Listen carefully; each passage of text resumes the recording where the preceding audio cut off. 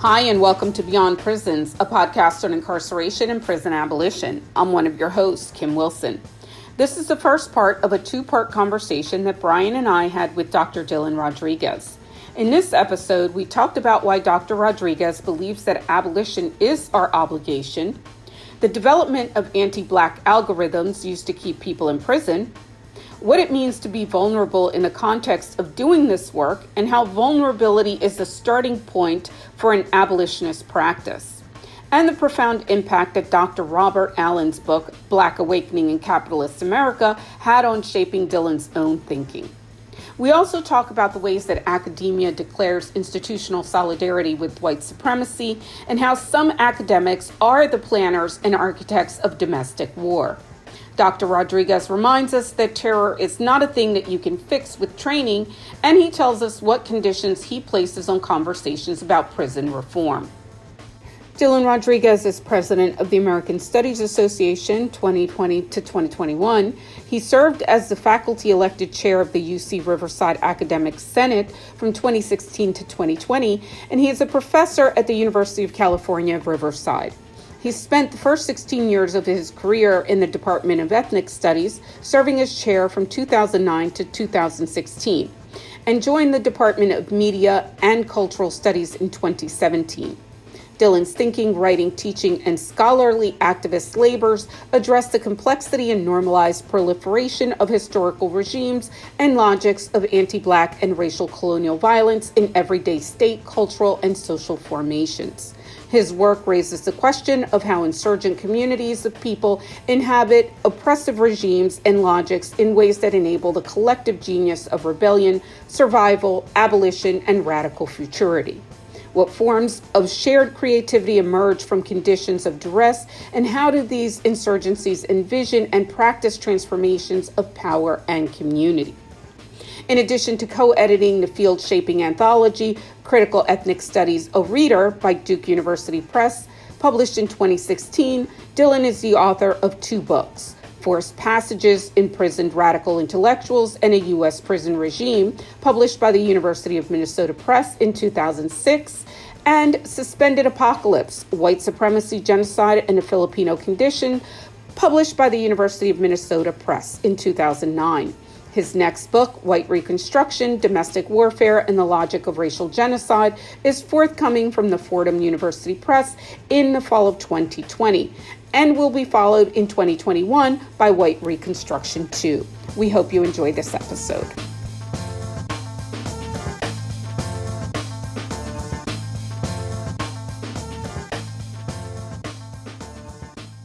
Well, thank you so much for joining us. I'm very excited to talk to you today. I know Kim is too. I thought maybe just a good place to start would be to ask you to just tell our listeners a little bit about yourself and the focus of your work for anyone who maybe is not familiar with you. Sure, absolutely. So I would, for the purpose of this discussion, I would start by saying that I've been a student and eventually a teacher, a follower, a leader, an organizer, a creator, an observer, somebody who's followed the obligations and accountabilities of abolitionist struggle for almost 25 years. I came up in the Bay Area as a graduate student, was invited to be part of the original founding collective that organized Critical Resistance. Originally, it was a conference. It turned into an organization, obviously. And when I came on board that project in the summer of 1997, I think it was, I was fresh and new to the entire project of trying to, at that point, challenge, resist, and overthrow the prison industrial complex. And by the time the conference rolled around in the fall of 1998, it was slowly becoming clear that the politics that we were pushing for at its best was actually an abolitionist politics. And then I started learning a lot more from there, from radical attorneys, but especially from political prisoners, former political prisoners, incarcerated and formerly incarcerated people, and a handful of radical activists and scholars as to what the traditions and obligations of abolitionist struggle actually were. So I've been thinking and working within that tradition, or trying to anyways, since that time. And I started a job at University of California, Riverside in 2001. been trying to carry forward some of the scholarly and pedagogical parts of abolition into my daily job, but also trying to challenge the carceral policing regime of the university as well, which I think is deep, which I think we're seeing come up really powerfully in this specific moment. I'm happy to touch on at some point during the conversation about what I think is a budding movement toward police abolition in the UC system, University of California system. So I've been trying to carry that with me into my daily job, but I've tried to remain accountable and connected to various forms of abolitionist struggle, and particularly within the Black radical tradition. I think this is a really key point that folks need to understand, is that the points of origin for abolition are both grounded in the struggles against anti-Black racial plantation slavery, but in all forms of anti-Black violent, anti-Black systemic oppression, resistance, ontological denigration, everything else that's pretty much accompanied the structure of what we call civilization, meaning the Americas, this particular hemisphere, and so forth. So other than that, I write a lot, I think a lot, I talk a lot. I enjoy talking to folks in forums like this very much. I love that I can speak my mind and speak freely here. I've written a couple books. The book I did, the first book I did was called Forced Passages, and it was an engagement with the tradition of radical and revolutionary incarcerated intellectuals, scholars, writers, poets, organizers. And then I did a second book on the kind of aftermath of the U.S. genocidal occupation and conquest of the Philippines. And I've got, I co-edited a book called Critical Ethnic Studies, a Reader, that kind of laid out the terms for critical ethnic studies, which central part of which is abolition and a kind of radical approach to carceral studies and studies of policing. And I'm thrilled to say that I have my third single authored book is coming out in the fall from Fordham University Press, and it's got a real simple title. It's called White Reconstruction. And some of the things I'm sure I want to talk with you all today are present in that book too. So anyway, that's a short introduction. I've been 19 years now as a professor in the University of California system, going on 20. That's incredible. Thank you so much for that. You mentioned the work you're doing at UC around policing. Do you want to expand upon that a little bit more and tell us what's going on at UC right now? So first of all, I should be really clear that there's a shitload going on in the UC system. There's no way I could do justice to everything that's going on.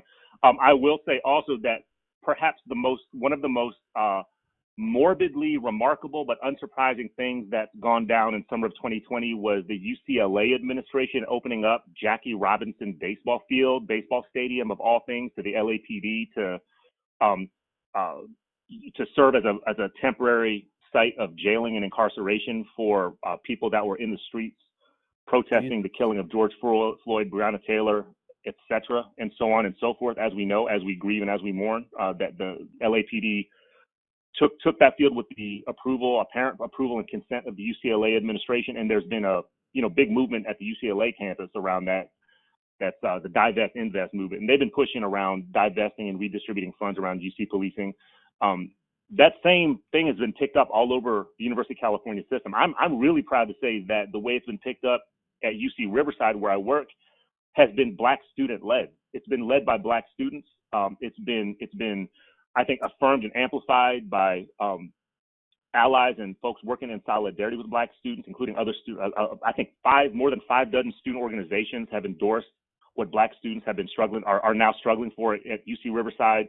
A piece of which is movements toward a redistribution and reparation that so-called defunds the UCR police, but really abolishes the UCR police and the UC police departments more generally. And folks need to understand really clearly at the campuses in the UC system, if anybody listening to the podcast, works there, that the abolition of UCPD, it's a good thing for almost everybody. The project of doing that is a good thing for almost everybody. You're talking about a UC police budget that has, I believe it's more than doubled in the last 10 or 11 years. And as probably almost anybody listening to this knows, that the presence of a militarized UC police department on the campus pretty much creates an apartheid logic on campus for students, staff, and sometimes faculty, sometimes administrators, particularly Black folks who experience the police as a terror generating apparatus within the university. And then everyone else who seems to experience it more or less as as a protective apparatus. So you have two different experiences that go down on the UC campus, and what folks are doing right now is really bringing that to the surface and saying that's not acceptable, that's not tolerable, it's not sustainable, and we're not taking. We need to be liberated from this oppressive anti-Black and white supremacist, infrastructure of campus community. So that's going on. And then the last thing I'll say is this actually is remarkable to me. I'm the chair of our academic senate division at UC Riverside, and so every month I go to something called the Academic Council, which is the system-wide meeting of all the chairs of academic senates from around the University of California, as well as some of the system-wide academic senate leadership. We were able to successfully pass by a vote, I believe it was a 15-2 vote. So it was near unanimous vote, which is again, that's remarkable. On a set of recommendations that on Monday were passed forward to the UC president, Janet Napolitano, of course, the former Secretary of Homeland Defense, of Homeland Security. And it's a set of 5 recommendations that lead off with a recommendation to move toward minimizing and or abolishing the UC police departments. So the Academic Senate, which is, it's not traditionally known as a radical body at all. But we're in a historical moment where abolition has gained so much traction that you had the overwhelming majority in near unanimity of the Senate leadership, faculty Senate leadership in the UC system, voting in favor of a set of recommendations to the UC administration to not only rethink the security and community infrastructure of the UC system, but to actively work toward the creative project of abolishing them. And I'll say that a lot of the themes that come up in your podcast from the different folks that have been on this podcast, a lot of those ideas were front and center in that debate and in that discussion as people started to struggle to really get their heads around how it is that abolition of the police is an enormously creative and beautiful project that means that you're rethinking how universities and communities operate, and it's not the kind of caricatured, straw person version that a lot of right wingers and liberals are throwing out right now in social media and in the mainstream media and so forth. So yeah, that's the project, and it's of course spreading everywhere. But those are things that are going on, at the moment in which we're having this conversation, in part. That's incredible. That's amazing. It's really amazing to see this movement, especially gain steam on school campuses. To see that as a location where like a lot of the energy is being directed, and where a lot of the changes that we're seeing happening are happening at school campuses of all different levels and across the country, I think is really amazing. Brian, let me say this though, because as much as what I just said, I think induces a sense of optimism, which I think it should, right? Like it has to be a radical optimism. We have to keep pushing forward on the horizons of what we can imagine, what we do politically and practically every single fucking day, right? So I'm saying that's a good kind of optimism. I want to caution all of us to not be naive, okay? Because here's the thing that happens in every single institution in which the discussion of defunding the police, which is the kind of the dominant term right now is defund the police, that some people are saying divest, right?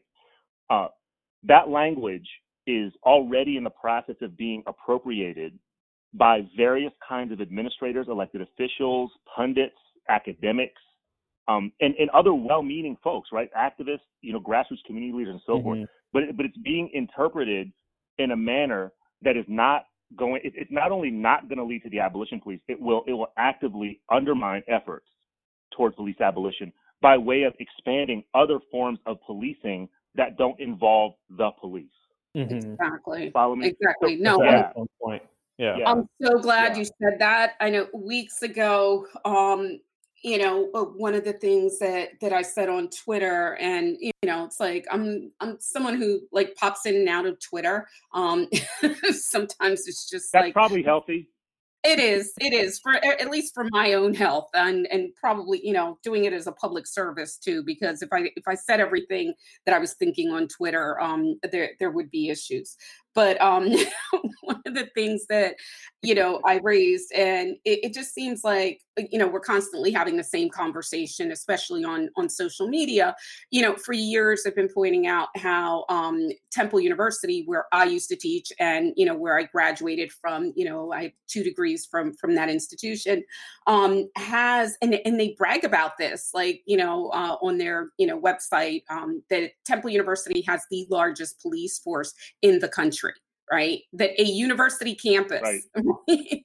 is boasting that it has the largest police force. And one of the things that, or there are many things that I observed over the years, having taught there, and again, coming at it from public policy perspective, and as an urbanist, someone who's interested in communities and a relationship between town and gown, right, and all that nonsense, that the police on campus were really, operating in a way, as you said, to protect some people and to basically ensure that the campus was free from other people, right? So it's and just to interject, they don't fucking protect anybody. That's part of this, right? Like, there's all kinds of violence that goes on these campuses, including Temples, that interpersonal exploitation, sexual violence.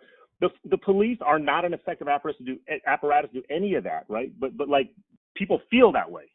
They think that's the thing. That's the point that I was about to make in terms of what I was saying on social, is that it acts as a signal to parents, right? Particularly white suburban parents who wanted to send their kids to this, urban campus, right? But they were scared that, Temple is in the middle of North Philadelphia, right? A Black community, a historically Black community. And the the way the campus is set up, and this has happened in a lot of places, it's not just, in North Philly or in Philly in general, because you also have, Penn, which pioneered that model. And Drexel, its neighbor right there, that basically has gentrified the surrounding community, pushed those people out. And, it's at Temple, when I was working way back, and this is going back maybe 20 years, I was working at the, a small business development center, and, as an intern at the time. And I remember seeing the blueprints for the community and how Temple had basically bought up, blocks and blocks of residential housing, and basically the plan was to demolish all of those homes, and people were living in those homes at the time, to, put up what's now, the Leah Corr Center, which is, the events center, the, 7-Eleven, the parking lot that now exists, up there, and a lot of other things that, just weren't there before. All of that stuff is on the site of people's homes. And, they, right behind my office, they also demolished the housing projects that were there, Norris Homes.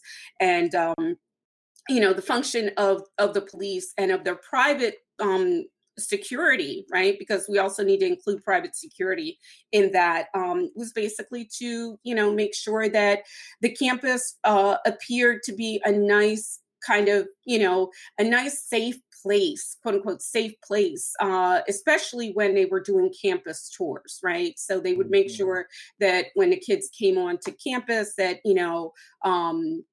I'm talking about the neighborhood kids, if they brought their bikes or they were skateboarding and, doing whatever, just hanging out, like there was nowhere else to hang out and there were great places to skateboard on campus, that those kids were actively, shooed away. Like that was the function of the police and security on campus. So I'm glad to see that there's, that movement, but at the same time, I completely agree with you. I caution folks to not just, kind of sit back and say, oh, okay, well, we're good. We circulated a petition or, we've started this conversation, because they're not going to budge that easily. Like there's a lot of work that needs to happen. Tell me about it. Well, I think in addition to not budging so easily, even worse, what they, and by that I'm talking about the kind of interface of university administrations, kind of company faculty. Let me put it that way, company faculty,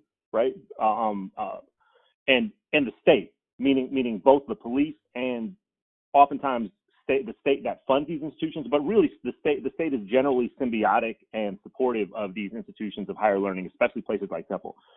What's even worse than them not budging is that they are fully open to absorbing and working with all these fucking public statements that are coming out from different university and faculty bodies, including departments, including university academic academic national organizations and so forth.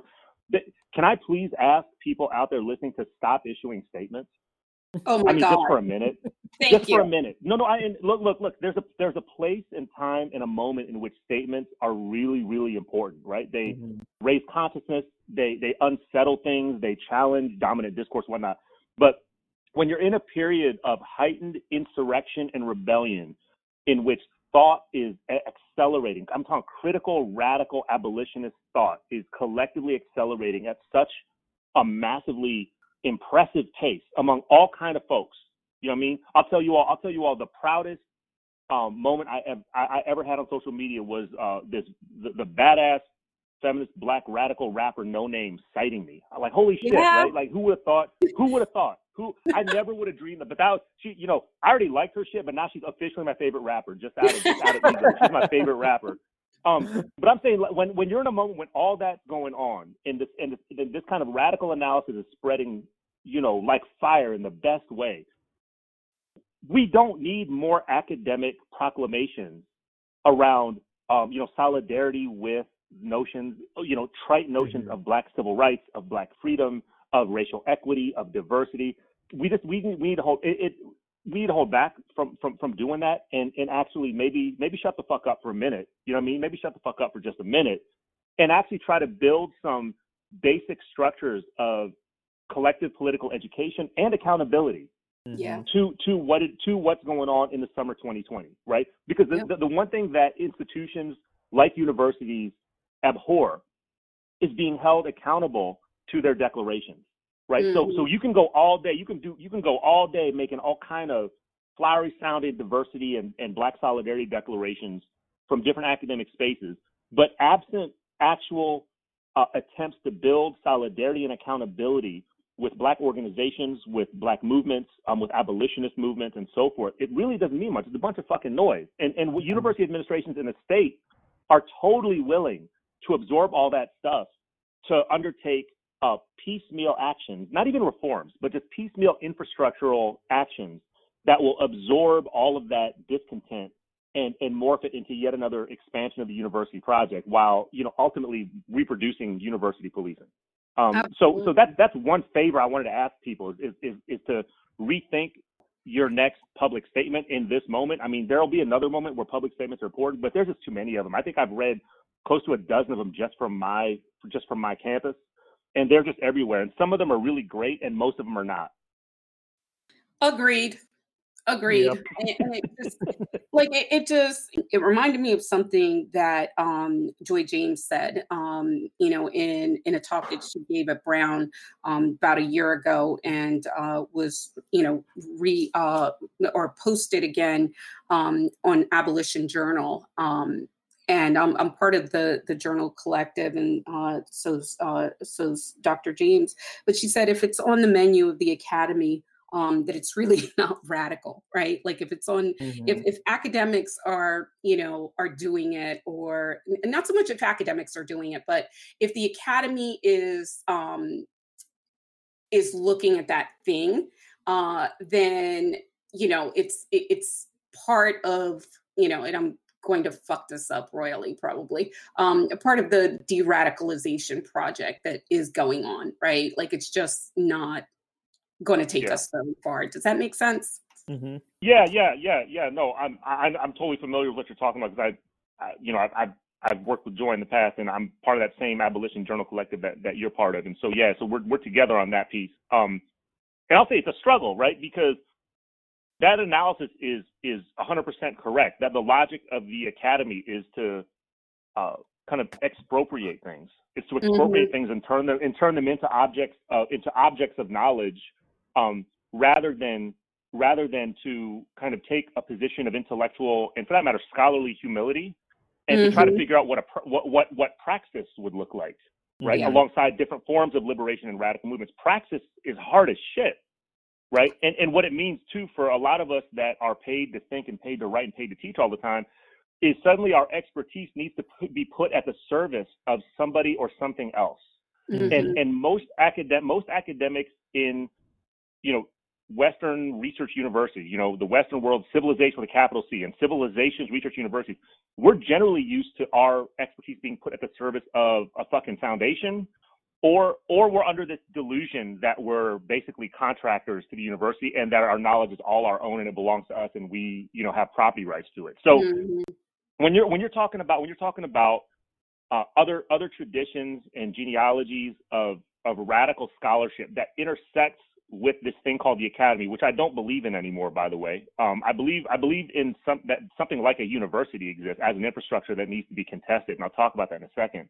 But I think that the academy, this thing called the academy, is a bullshit myth. I think it's a colonial myth. I think it's a chattel slave myth. I don't feel like I and many others have ever really belonged to it, and the struggle in part is to disavow our desires to be acknowledged, recognized, and embraced by it. So that's part of this. And I'll also say this: there's the academic logic that you just cited by way of Joy James. There's the academic logic, and then there's also these other logics that confront and oppose the academic logic, and those are the logics of intellectual, scholarly, and creative production that come out of these long lineages of black studies, right? Mm-hmm. Feminist and trans black studies, right?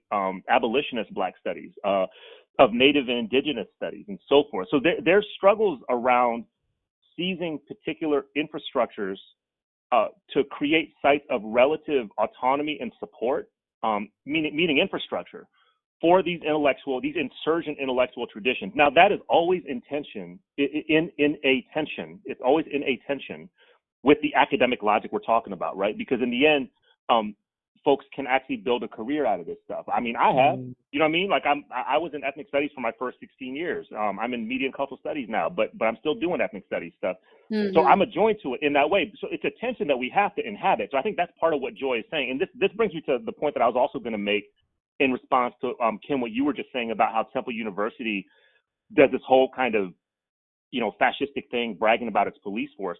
The reason why I think there's a responsibility for people who inhabit universities to take on struggle in different ways, including ways within the university, is because what universities do, what Temple University is doing when it boasts about its police force, it is making an announcement of a normalized state of war, primarily against Black people in Philadelphia, Mm-hmm. right? And to a secondary extent against Black people on campus and others. Okay, so when Temple University, and this is Temple University saying this, not the cops, it's Temple University saying this. When Right. Temple University says this shit, it's not just Temple, it's UC Riverside, it's UC Berkeley, it's Northwestern, it's Yale, it's all these fucking places, right?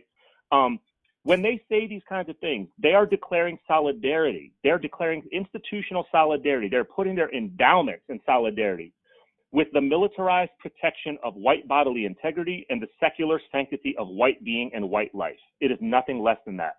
Absolutely. Right, and that is what the university is. Right, sorry, that is what the academy is. Mm-hmm. Right, that's what the academy is, and historically, it is what the university is. So that's all to say that for those of us who are employed in these sites of violence, right, in these sites of low intensity and sometimes acutely intense warfare, universities, we have to analyze and occupy them and inhabit them as sites of guerrilla war. Mm-hmm. And I don't mean that metaphorically. I mean that in the fullest, most robust sense or conceptualization of guerrilla war. And here's why. University administrators, the police, and the state already treat the university as a site of guerrilla war. They treat it as a site of counterinsurgency. Mm-hmm. Most importantly, I mean that's what Joy was talking about in that piece you just mentioned. Universities are generally a site of counterinsurgency. They're a site in which particular cultures, knowledges, and even art is produced that is intended to reproduce that secular sanctity of white being and white life, to reproduce anti-Black violence and colonization. So the question I have for a lot of my friends and colleagues is why so many of us who are employed by universities treat the university as if it is somehow outside of or isolated from the conditions of domestic war. It's actually in the fucking middle of it. right? It is Exactly. a primary site. It's a primary site. Exactly. So we're in a moment right now, in summer 2020. There's a rising number of people who work in these places, in universities, colleges, so forth, higher education, who are beginning to fully acknowledge the university in some way as a site of low intensity conflict and warfare. Hmm. The rebellions of the summer of 2020 are pushing people, all kinds, students, faculty, staff, and even some administrators are pushing all these folks toward a more realistic, which is to say a more radical and abolitionist analysis of their sites of work. So I think universities are key to that. We need to understand them as constitutive centers through which the generally normalized kind of condition of anti-Black and racial colonial domestic warfare as the condition of civilization, as the half millennial condition of civilization is reproduced and consolidated all the time. If we understand that, then I think we can start to come to terms with what our roles might be, the way our skill sets might be put to good use Hmm. in waging a guerrilla war that at bare minimum will push back against counterinsurgency, right? Because sometimes the best thing we can do is to push back against and undermine and challenge counterinsurgency so that the fullest blossoming of the most beautiful forms of insurgency, feminist insurgency, Black radical insurgency, indigenous autonomous insurgency can flourish, because counterinsurgency is deep and universities are central to it. Absolutely. Absolutely. Yeah. I mean, were reminding me of uh, meeting that I crashed a couple of years ago, more than a couple of years ago now, probably like 3 years ago, with a UC professor. I won't mention which campus, but UC professor who was giving a presentation on risk assessments in California, right, and how different police departments, were using the assessment tool that she and her grad students had developed, right. I'm very proud of this. And there was like very little pushback in the room. This was to, a room of, some elected officials, but other, just professional folks working in government. It was just like one of those moments where it's like I felt really triggered being in that space because I'd stepped away from the academy for a lot of different reasons. But being there, especially as an activist organizer, and I'm not saying that you can't be an activist organizer if you're in the academy, but just play along for a second. It's like not being connected or not having a university affiliation, and in being in a space where you have someone who's standing in front of a room, and Mhm. that doctor whatever carries weight, right, carries weight with a lot of people, and there's no real pushback on this idea, and really just saying, they were outlining how flawed their risk assessment tool is.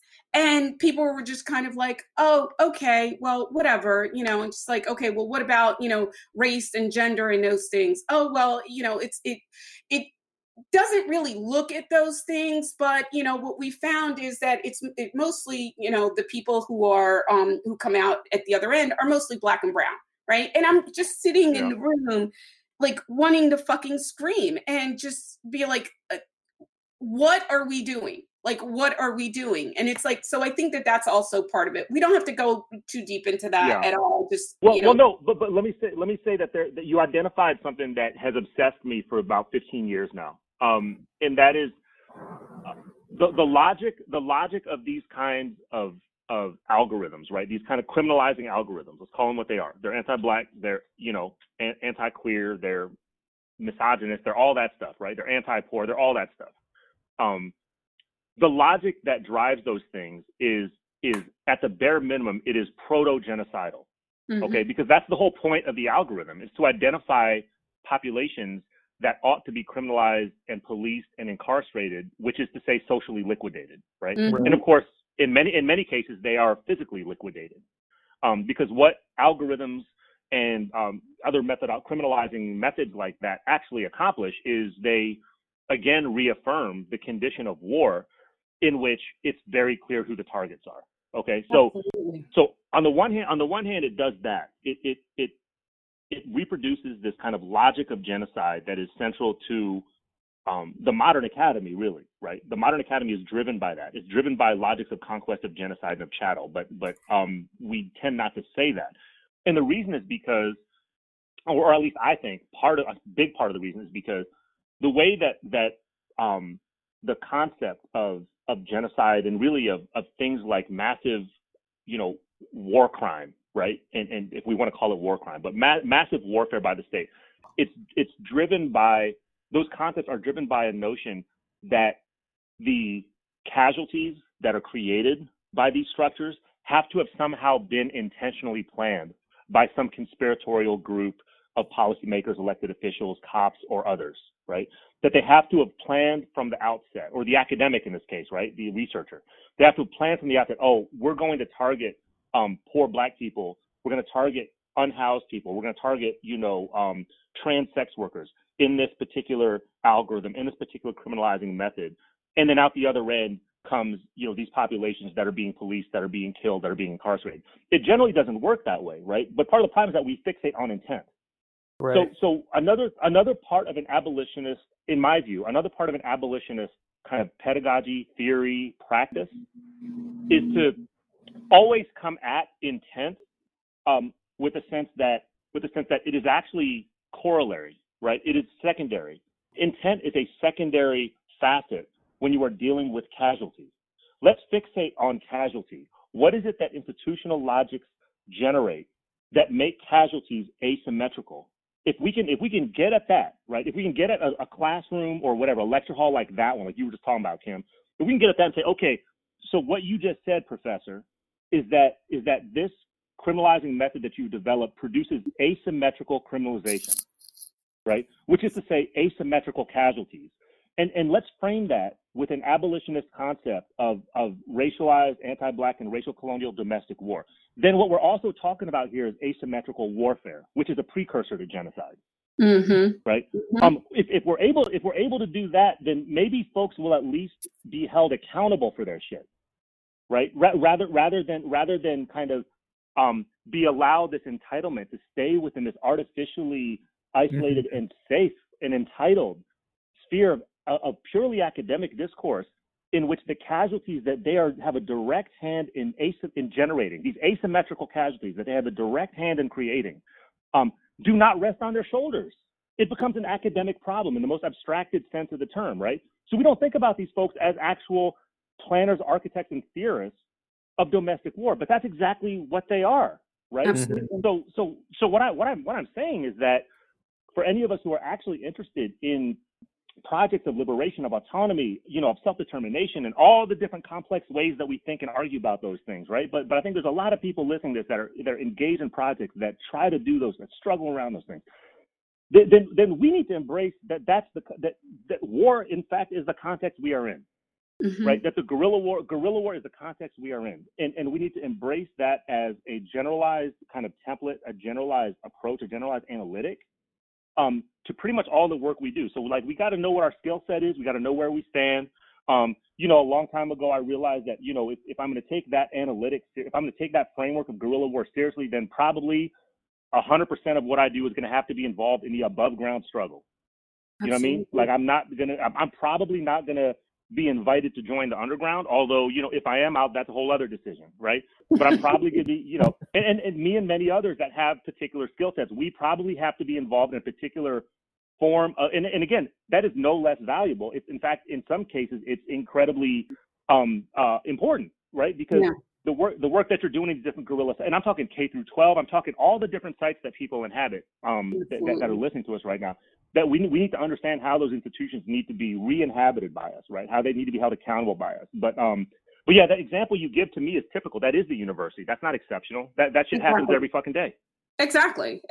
No, it was just, it stood out in my mind because, this is, it was happening right around the same time that there were testimonials, or testimony being given by young people, before in LA, the county board, city council, basically, and they were giving testimony about their loved ones having been killed by, by the LAPD. So this meeting happened immediately after, after that. And it was kind of like, it was not a public meeting. It was not announced.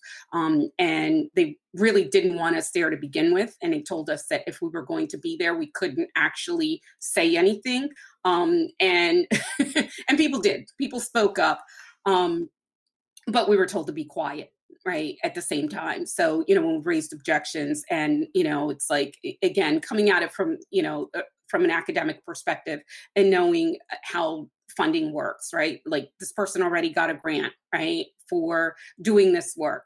But they were also getting paid by, the various police departments, right? Or their project was being, further funded by these various police departments who were, piloting this, this risk assessment tool.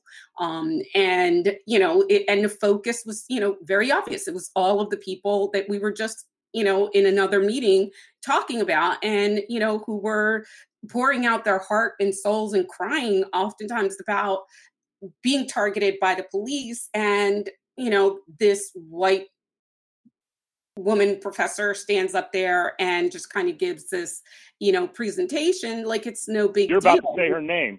You're about to say her name. I have to stop myself. I mean, because I'm like, yeah, it just, it was really bad. It was really, really bad. And, the whole conversation around, well, this will be used to determine who gets out of prison, whether we let people out of jail, whether, someone has to post bail or, or they can be let out on their own recognizance and all this stuff. And I'm like, what the fuck? Like, I wanted to scream and I'm like, and this is the problem, right? So when we think about, like the role of the academy and all of this, and this is not, I know Brian's like, what? All his questions. He's like, he has some really good questions. That's all right. No, I'm like wrapped here. Just but, like, I think that this is an important part of it because we need to understand these institutions not as something separate, as you pointed out, but as part of the problem. And the kind of deep interrogation that we're talking about, not just interrogation, but also the actively fighting back.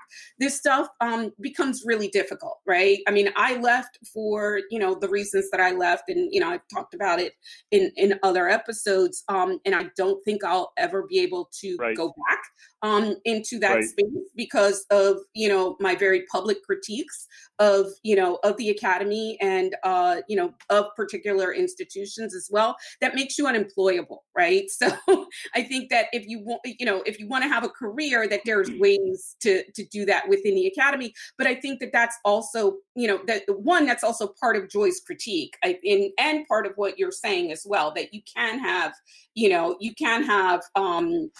longevity in that space and do well. I mean, it takes a piece out of you every single day, and you have to have a community, right? I mean, that's the only way to sustain it. If you don't have community, it'll break you. I mean, it'll break you. Like it absolutely will break you. And I want to say, Kim, I'm just listening to your account, which I think I've heard you talk about, or maybe read your writing about this before. I mean, in the context of this conversation, Kim, you're talking about an encounter with terror. Mm-hmm. That's what you're talking about, both in the instance of this, of this academic doing that research in that lecture hall, and also, that experience of listening to folks talking about the LAPD. Your response to all that shit is a response of somebody who has been enveloped in a particular period by the apparatus, the infrastructure, and the feelings of terror, and this is what I think we have to really try to amplify right now in summer 2020 is the rebellions and the insurrections and the movements and these different forms of reform that are now starting to get some traction. They're framed around police assassinations of Black folks, right? That's one critical part of this, but it's not all of it. Mm-hmm. The totality of it, and what you see, and look, this is what you see folks saying on the street, like literally on the street, in response to what's going on with policing right now. folks are talking about police terror. They are not simply talking about police murders and assassinations. They're not even just talking about police violence.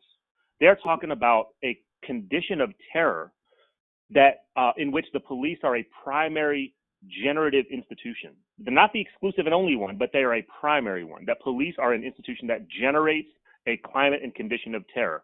And what we're seeing and what we're hearing, what we're feeling, and what some of us are doing is we're letting folks know that what terror does, police terror, anti-Black terror does, is it divides the world up into 2 parts, 3 parts, and more parts. That's what it does. It means the world is experienced fundamentally differently depending on which side of that terror you inhabit.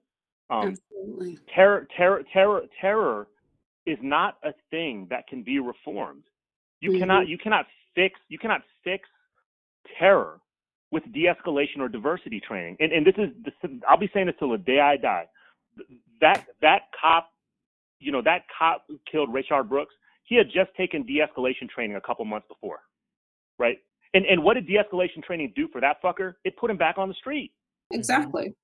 Right? It gave him back his badge, and it made sure that gun stayed in his holster. Yeah. So not only is reform not adequate to fixing the condition of terror, or for that matter, police violence, but police reform generally is what further legitimates policing and usually expands the policing apparatus, right? So terror can't be eliminated. You can't eliminate terror by starting new forms of community policing. You can't do that, right? Terror is something that requires that has to be eliminated, right? You have to abolish terror, and you have to figure out what you need to do to abolish terror. That's the baseline. That's the start, right? And that's what I say. That's what I've been saying in every room I've been in talking about this shit. It's like I'm only willing to talk about reforms if there is a basic agreement that whatever reforms we're going to agree to must be situated in a way, must be structured in a way that it enhances the capacity for people to abolish terror, right? By and large, reforms, overwhelmingly, they do not do that, primarily because of who the architects of reform are. Primarily what they do is they further legitimate that terror and try to normalize it, right? So we're in a moment right now where Black-led insurrection is denormalizing that terror that is otherwise so fundamental, so normal, so paradigmatic to the so-called American way of life that it's basically unspoken. Yep. Yeah, exactly. I mean, but it's those silences that are killing us, right? It's like it's that silence that is corrosive, It's as we were, as I was getting ready for our conversation today, I was texting Brian and telling him I was, like on fire, super excited and all of this stuff. And, but I'm also really, really angry, really fucking pissed right now. My oldest son is sitting in the shoe for some bullshit, that COs contrived against him. And I just got a letter from him, and they actually had a hearing where they told him last week that there was no evidence against him, but because they believe that he was involved in some nonsense, even though the person that was involved said, wrote a statement, and he has a copy of that statement that said he wasn't involved, they're saying, well, we're going to keep you in the shoe anyway because we think that you were involved. I mean, this is not a system that you can reform, right? So I'm like, I'm bringing all of that energy, all that anger, which is probably why I'm, forgetting like little shit, because anger and trauma and stress, that fucks with your memory. And I'm not saying that just because I'm, had these couple of moments in this conversation, but it's something that definitely that is sitting with me, is very present, is very much a part of all of this stuff that's happening. And I remember, a few weeks ago, or maybe a couple months ago now, I don't quite have the date, when you did the conversation, the Freedom Course with Dean Spade and Mariam Kaba and Dream Defenders and Ujima Medics, where you talked about mutual aid, and Dr. Henderson's children. You could hear them in the background, and it was just lovely because I'd be like, I That's You know, right. like I'm sitting here folding laundry when I was listening to it. I came back and I sat down actually when a kid started screaming and I was like, oh, this is awesome. And you interrupted and you said, well, wait a minute, you know, like that's real. Like that's a part of all of this. Like we cannot separate, you know, what's happening in our personal lives, especially if you're Black and brown in this country, right? From all of this other shit that's going on, because it's all part of the same thing. Thank you for listening to Beyond Prisons. If you find our work valuable, we ask that you head over to iTunes, Stitcher, Spotify, or wherever you listen to podcasts and rate, review, and subscribe to Beyond Prisons. You can support our work by sharing this and past episodes on social media. If you're financially able to support us, you can do so for as little as $1 per month over on Patreon at patreon.com/Beyond Prisons. We recently launched our new website, www.beyond-prisons.com. There you will find a Beyond Prisons guide for supporting prisoners during the COVID-19 crisis, including a link to a downloadable PDF in small and large print formats. There's also a section on mutual aid projects that we update frequently and a list of demands that includes a call for the immediate release of prisoners. If you'd like to get in touch with us, you can drop us a line at beyondprisonspodcast@gmail.com. Beyond Prisons is created and hosted by Kim Wilson and Brian Sonnenstein. Ellis Maxwell edits our episodes, and Victoria Nam manages our website and volunteers. The music is by Jared Ware. We'd like to give a special thanks to our many volunteers who are helping us transcribe our episodes to make them more accessible, as well as our donors who provide 100% of the funding for this show. We really appreciate your support. Thanks for listening.